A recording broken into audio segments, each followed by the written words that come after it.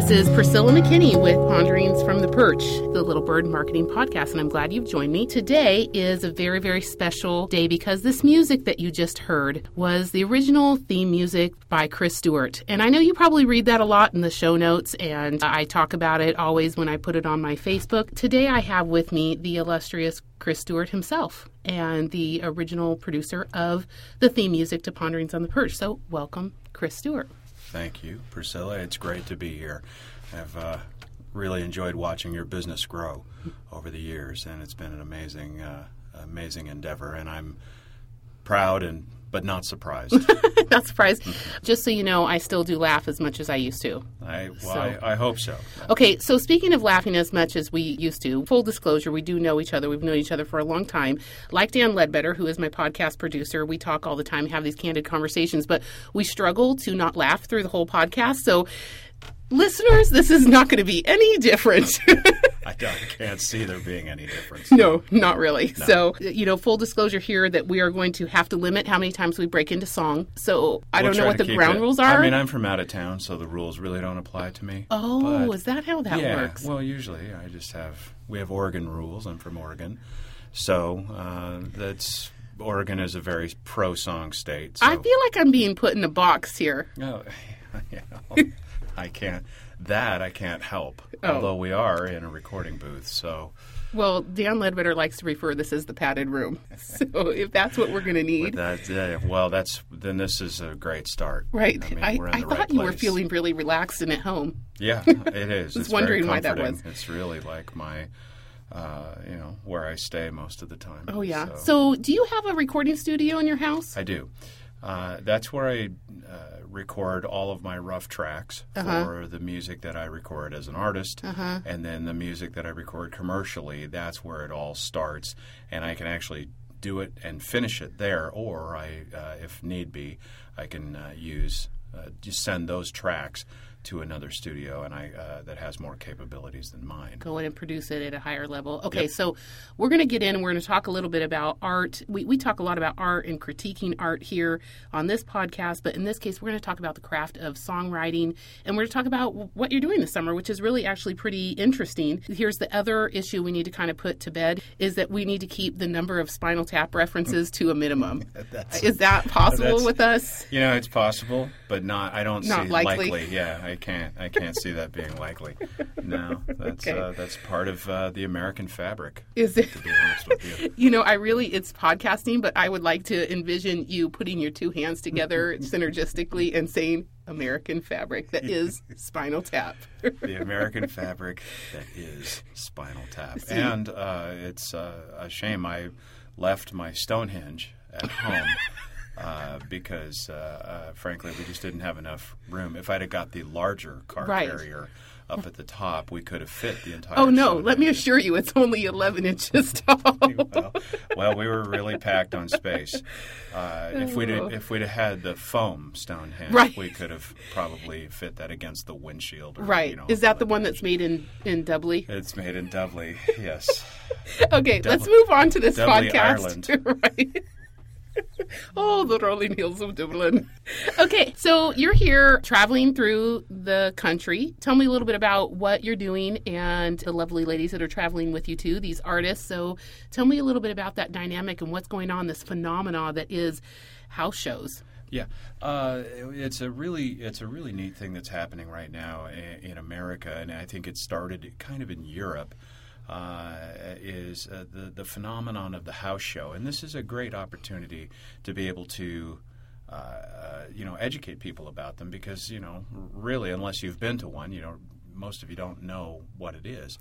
But if you've seen the episode of Modern Family of Edward Norton playing the bassist from Spandau Ballet, then you've been trying to do everything you can to avoid a house show. Right. That didn't do the house show industry. That was not exactly a boon to the house show industry.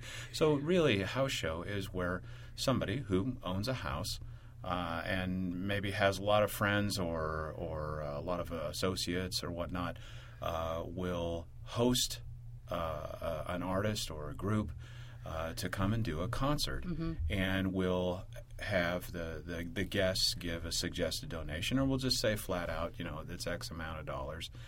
And usually after you do one, you kind of figure out kind of the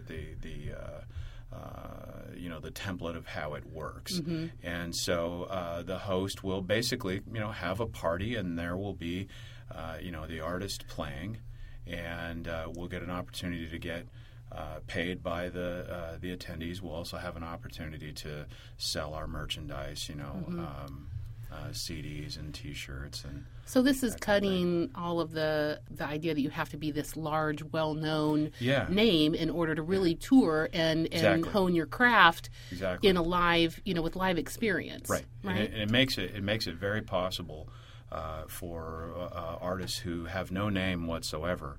Mm-hmm. In terms of marketability, they're not a big name that would play in a theater or in a stadium or whatever it is. Mm-hmm. This is an opportunity for people who have just made relationships with people in various parts of the country to be able to go tour and get their music out and build a following, and be able to, because there's no real marketing people, or I guess promotional people, ticket agencies, whatnot. Right. That take their slice. It all goes directly to the artist. Right. So the first thing that they need is obviously not just talent, but they also need to have a lot of friends. So the demographic that you would not be after would be, say, hobos. Hobos have their own network, but I'm sorry, I'm going to put that up on my wall. Hobos have their own network. They do. But that demographic, I think you're going to find is maybe not quite as financially solid. Oh, as you once thought?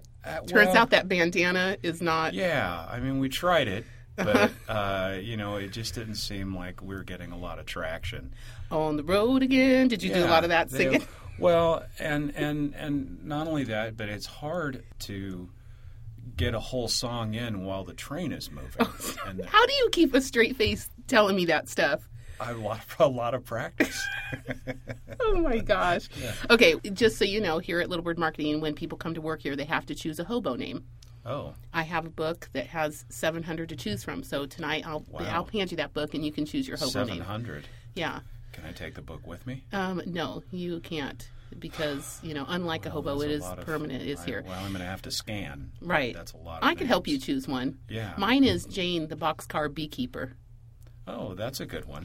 Yeah. Well, there's always... my first name's Chris, so maybe a hobo name would be better, because I've always felt a little uncomfortable with a first name that could go to either gender. So maybe something a little bit more, Pat? Gender positive. Pat is not the direction I was thinking of. Right. Pat or, Casey. Or right. Tracy or Kim. Oh, wait, this feels like you've thought about this a long time. Well, what seemed like an innocent question, now it looks like there might be a tear in the corner of your eye. You've sort of unearthed some weird feelings, so, But, this sound booth is not big enough for weird feelings. I thought it was just a podcast, and it turns out now I'm sort of in this weird place of therapy, and I don't know what's This is happening. not an intervention, a hobo intervention. Well, that's good news. And, have you ever been to a hobo intervention? They're pretty meaningful. And I think, if you get a chance to do a hobo intervention, they're on the train. Right. So there's a lot of fresh air. So just keep the camera moving, because I'm kind of fast. That's right. Okay, so you guys are traveling throughout the country, and you've made some connections, and you've got things going. And tonight here at Little Bird, we're bringing in our clients and our friends, and just going to enjoy food and drink and live music. So let's talk about live music as a form of entertainment. There are a lot of places that are not on the coast. Here you're traveling through the Midwest. We don't have a rich live music venue here. We don't have a culture and a network. Right. Like like those a hobos hobo have. network, yeah. Right. So we don't have that.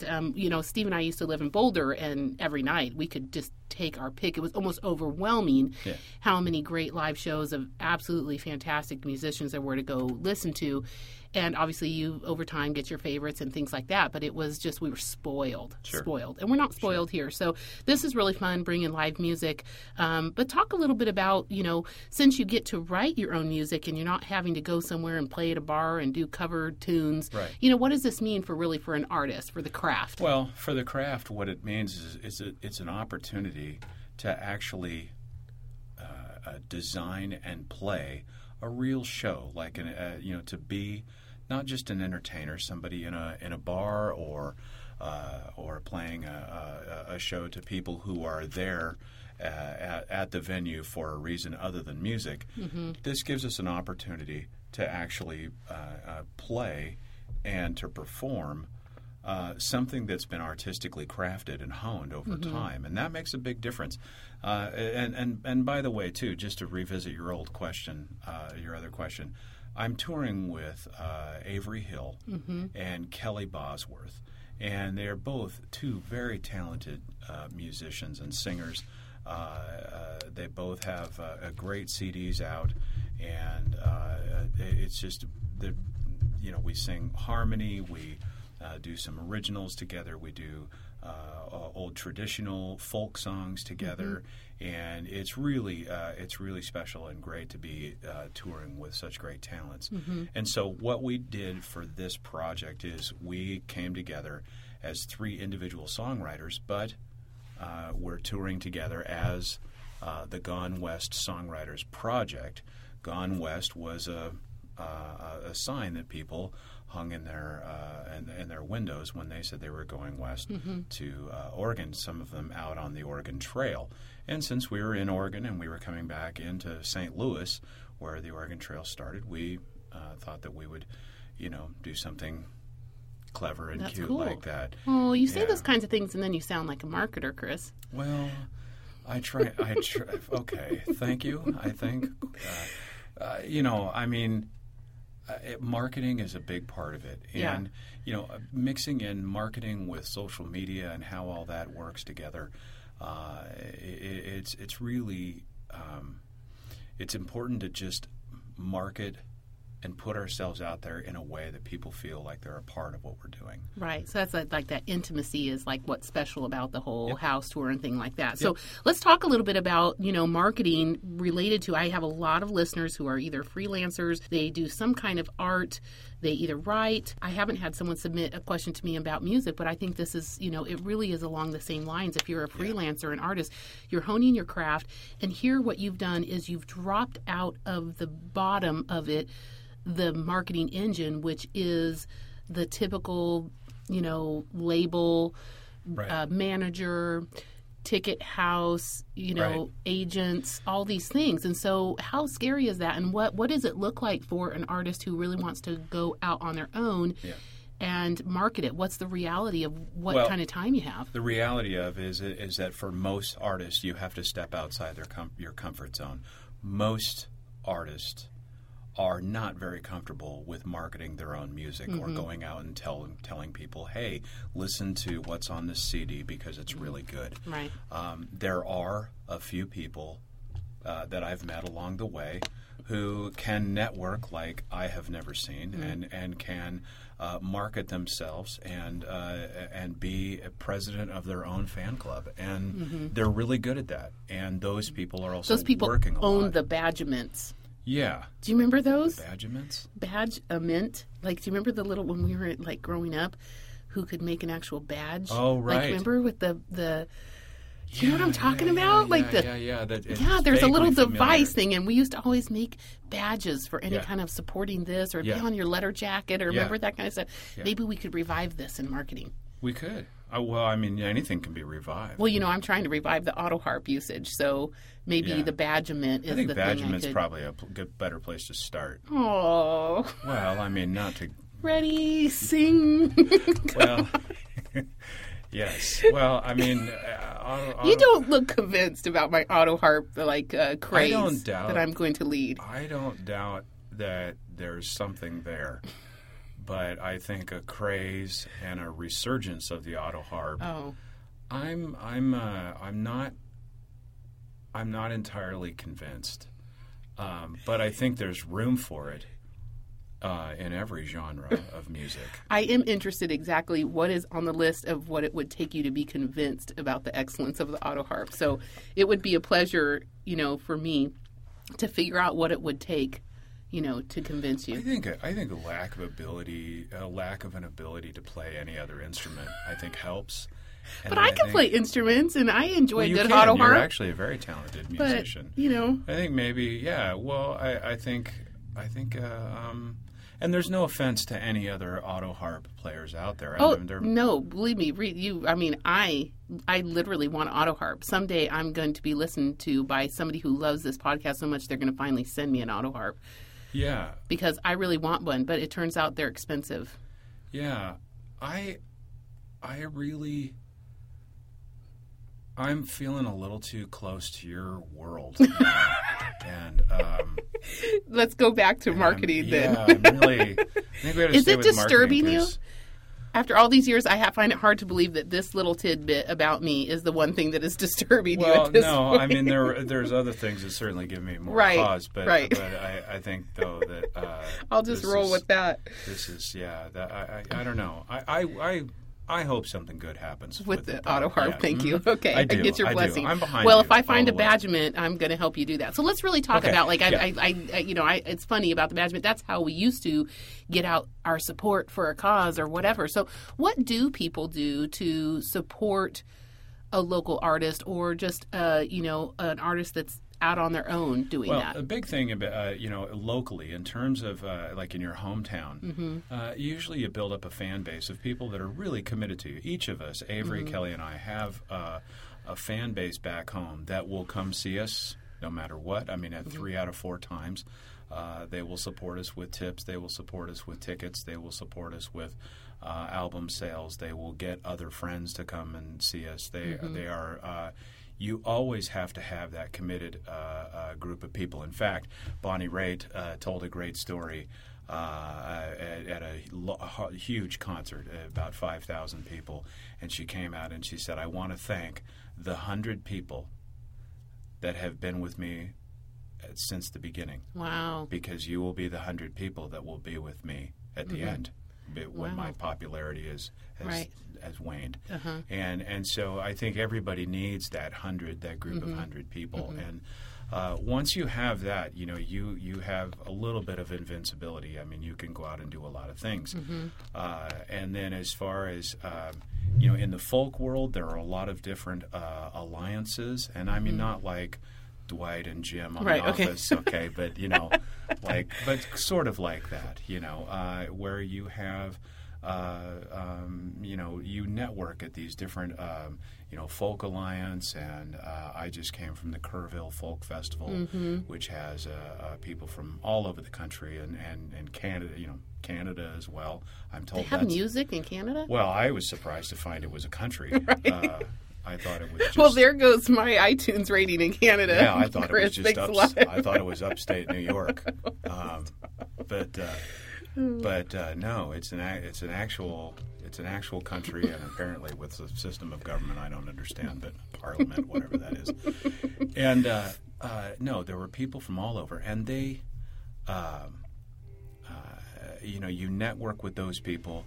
Some people are people who put on house shows. Most of the people are musicians who have their 100 people in their home, and you connect with people, and then maybe at some point somebody says, hey, when you're in Portland, Maine, or when you're in Asheville, South Carolina, or Atlanta, Georgia, or whatever, hey, contact me first, and I'll set you up with some gigs that I have locally. Oh, that's cool. And that's how you put together a tour. You piece together the friends that you have, and you sort of call in your favors, or you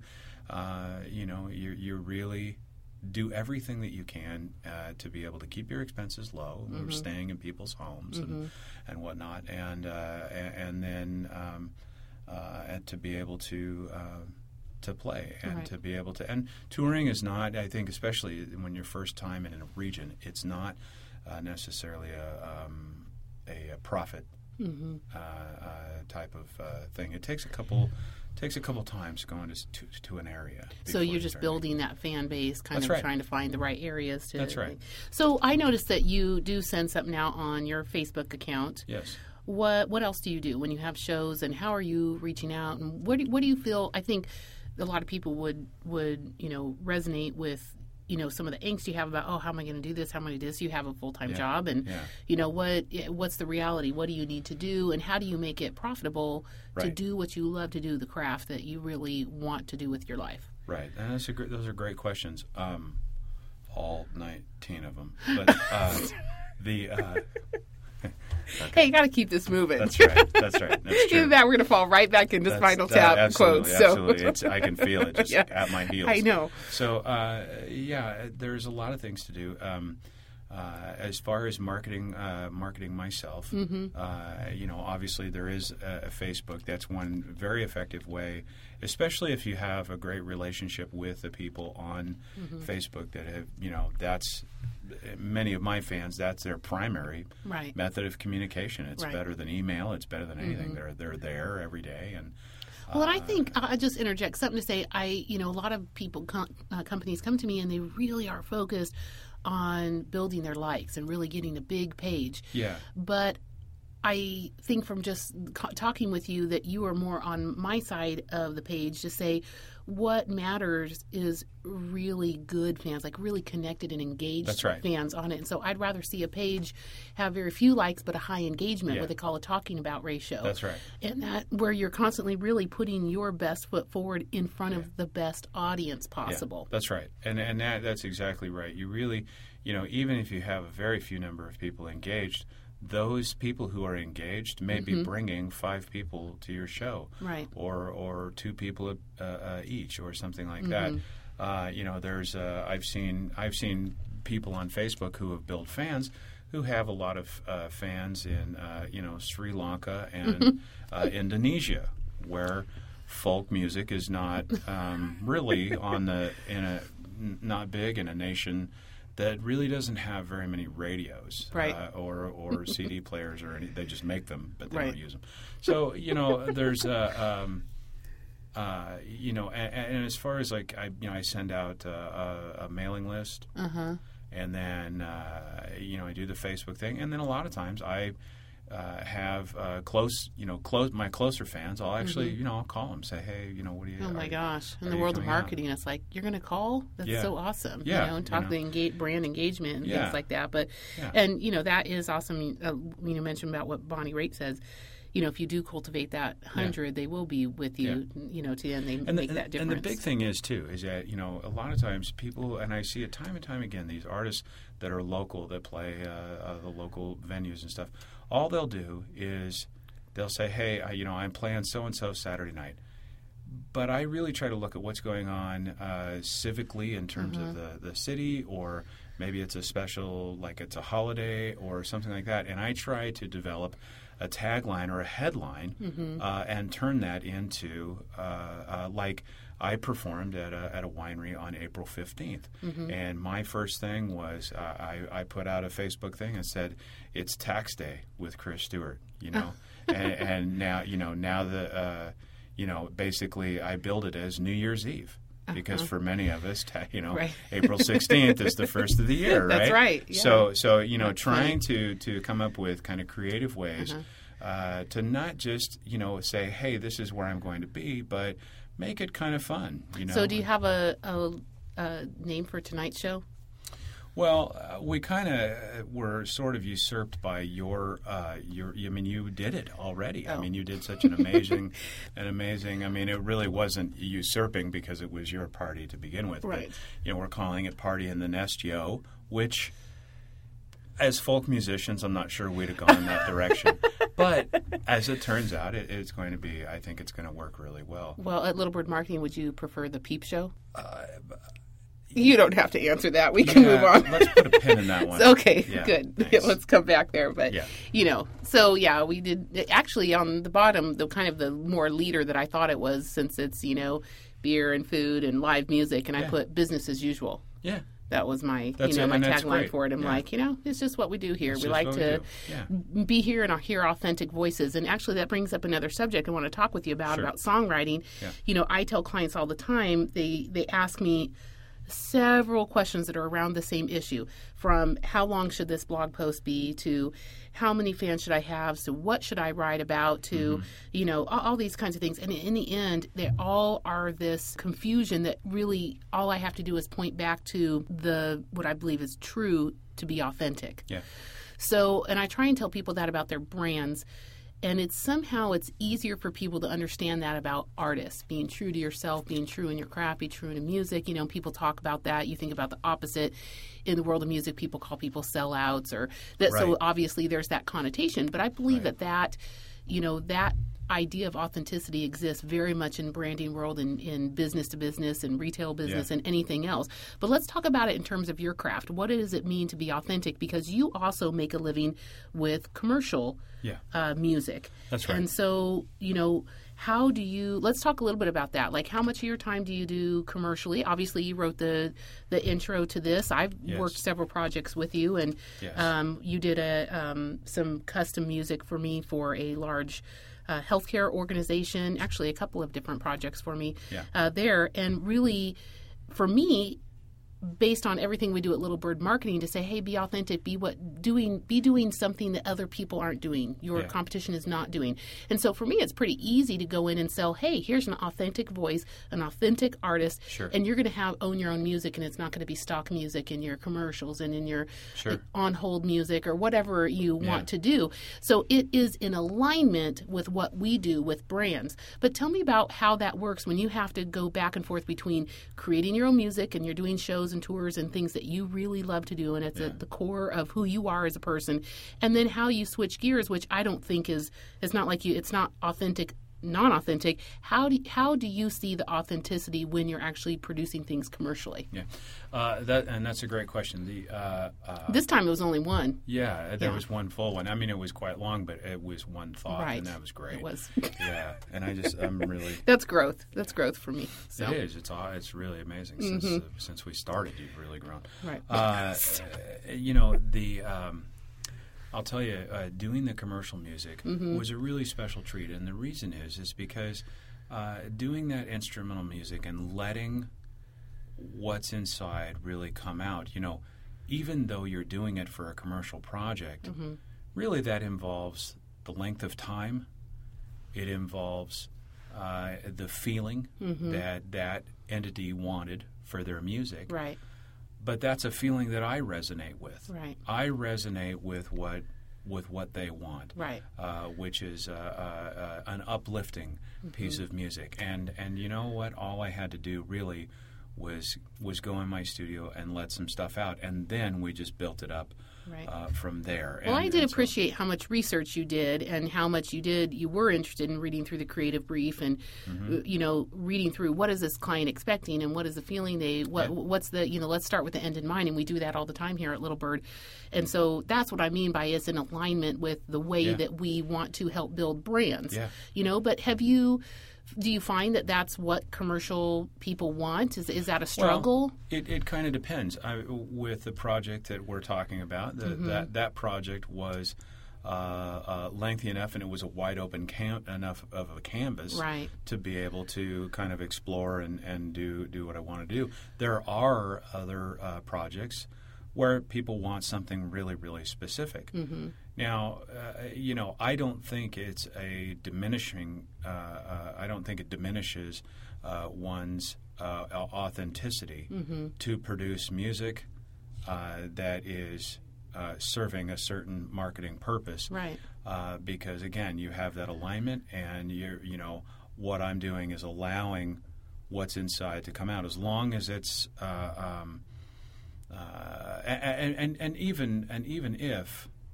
Even if I produce a piece of music and say, well, this isn't what I would normally play or whatever, but it does serve a purpose. It is commercial work that allows me to go back and do what is closer to my heart, which is writing music in the acoustic genre, acoustic folk pop, and being able to take that music out and play it. Right. And I think we all have to do things that pay the bills in order to do our passions. Right. So. Well, and, people give, marketers a hard time, that, it's, that we're lying, that we're, I prefer to say we're telling stories. Yeah. But the truth is I really do focus on telling stories, telling authentic stories, telling compelling stories, telling true stories, and telling them in a way that engages people. And, that's right. And for me, I hope that my stories also get put out there and people go, oh, I get what you are now. I don't want that. And they can walk away. So a no is also good to me because if I've defined the brand and really, introduced the brand in a way, they can engage or not engage, but at least I feel like I've represented it authentically. Yeah. And You've shown people what it is. You've given them a choice. It really is, I put my best foot forward in it. So talk a little bit about, your experience, good or bad, when you've, how hard it is to get up and be so vulnerable with, here's a piece that I've written. Yeah. So tell me a little bit about that. It is a very vulnerable place because, songwriters in general are always concerned about how is the most personal part of me, or one of the most personal pieces of my life, the vulnerable part of my life, where I put my skill and my heart together and bring it out in an instrument or in singing or in lyrics. Are people going to like that? Is it going to sound good? It is. And you have to, again, it's all about your comfort zone. You have to be able to say, okay, I took several song critiques from a guy from Nashville while I was at the Kerrville Folk Festival. I gave him 3 of the best songs I have, and it didn't really seem like he liked any of them. Really? But you have to realize that, and another musician came up to me, he says, don't worry about it. He says, I've had a lot of success, and I don't write for Nashville, I write for my audience. And that was very encouraging because it is in eventual, in the finality of it all, it is just a song. It is a personal piece of you, but once it's out in the world, people can do what they want with it. They can choose not to listen to it. And I think as you grow as an artist and as a person, you become more okay with that. Right. Well, a lot of my audience is entrepreneurs, or they're high enough level managers where they're making a difference in the culture that they're, so they're trying to think of ways to manage differently, ways to put their brand forward. And, they're very vulnerable too, because any entrepreneur, you put yourself out there and say, well, this is my idea, this is my company. Even if you own a chiropractor company, or you are, run a dentist office or whatever, even that, there's vulnerability in that. This is the way we do things. This is the way we decorated. This is the way we, this is the way we call back or not call back or whatever. You have to be brave enough to allow people to say, no, I don't like this. Right. And that doesn't mean they don't like you as a person.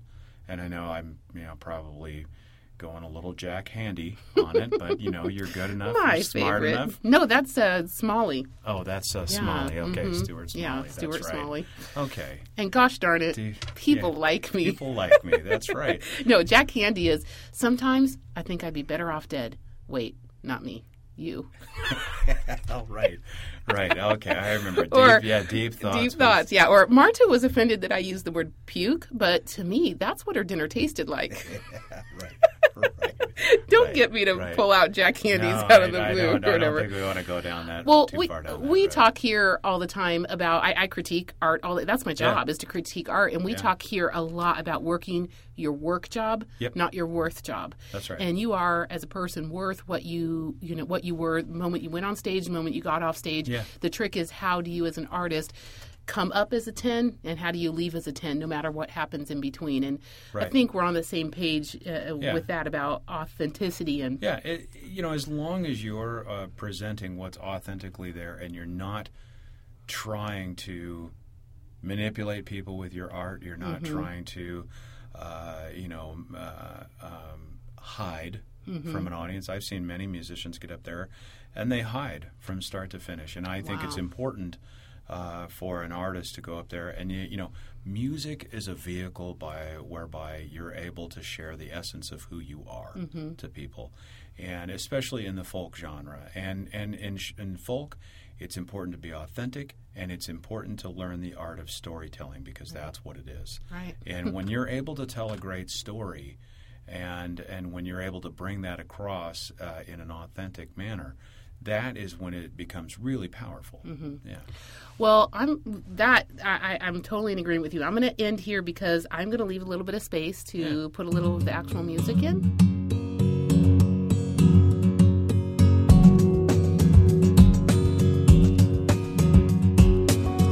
It's not a complicated issue. I think it boils down to just one thing. How are you gonna drain all the goodness and the pain when you're so tired of how you feel?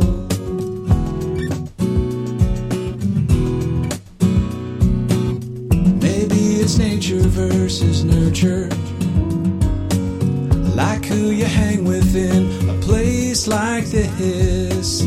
I know without a doubt I need to spit it out, just so that I can remain real. Just simple poetry is what I'm playing. No fancy metaphors or alliteration. Just simple poetry set to a tune. I hope you find that little voice in you. I do.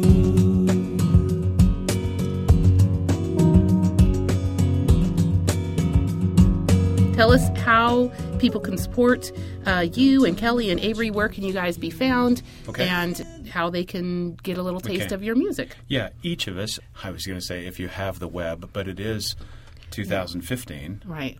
We like to call it the World Wide Web. The World Wide Web, yeah, just so there's no confusion. Right. It's kellybosworth.com. Mm-hmm. And there's averyhilltunes.com. Mm-hmm. And there's chrisstewart.net. Okay. Another musician, ironically, had taken chrisstewart.com. But really? Yeah, but don't go to him because he's horrible. But it's chrisstewart.net. You didn't hear that here. I'm just kidding, Chris Stewart. Other Chris He Stewart. might be my number one fan. And it's Bizarro Chris Stewart. Oh, I think that's okay. who it is. But okay. no, I'm just kidding. There is another. Okay, so chrisstewart.net. chrisstewart.net. And that's right. So if you enjoy folk music, if you want to hear something authentic, supporting the arts, we talk a lot about this is the Renaissance era. You can get to support whoever you want. You don't have to buy a whole album. You can download stuff. Yeah. You can support local stuff, and so do what you want with your own money. All of our music is out on iTunes and cdbaby.com, even Amazon and Google Music and other services, and we're going to be touring throughout. We're starting off in Joplin. We go to Kansas City, Columbia, St. Louis, Steelville, Springfield, and then we're in Batesville, Arkansas, and Mountain View, Arkansas. That's where so our beautiful. tour ends. You're going to love it. Yeah, so we're really doing a neat thing, and we really appreciate the opportunity to be able to come here and kind of start the tour off here, especially with such a great friend. So. Yeah, well, we'll try and kick it off right. Something tells me we'll have a good time. So I have a feeling. Well, this is Priscilla McKinney with Chris Stewart here for Ponderings from the Perch, the Little Bird Marketing Podcast. Little Bird Marketing, the home of cage-free thinking.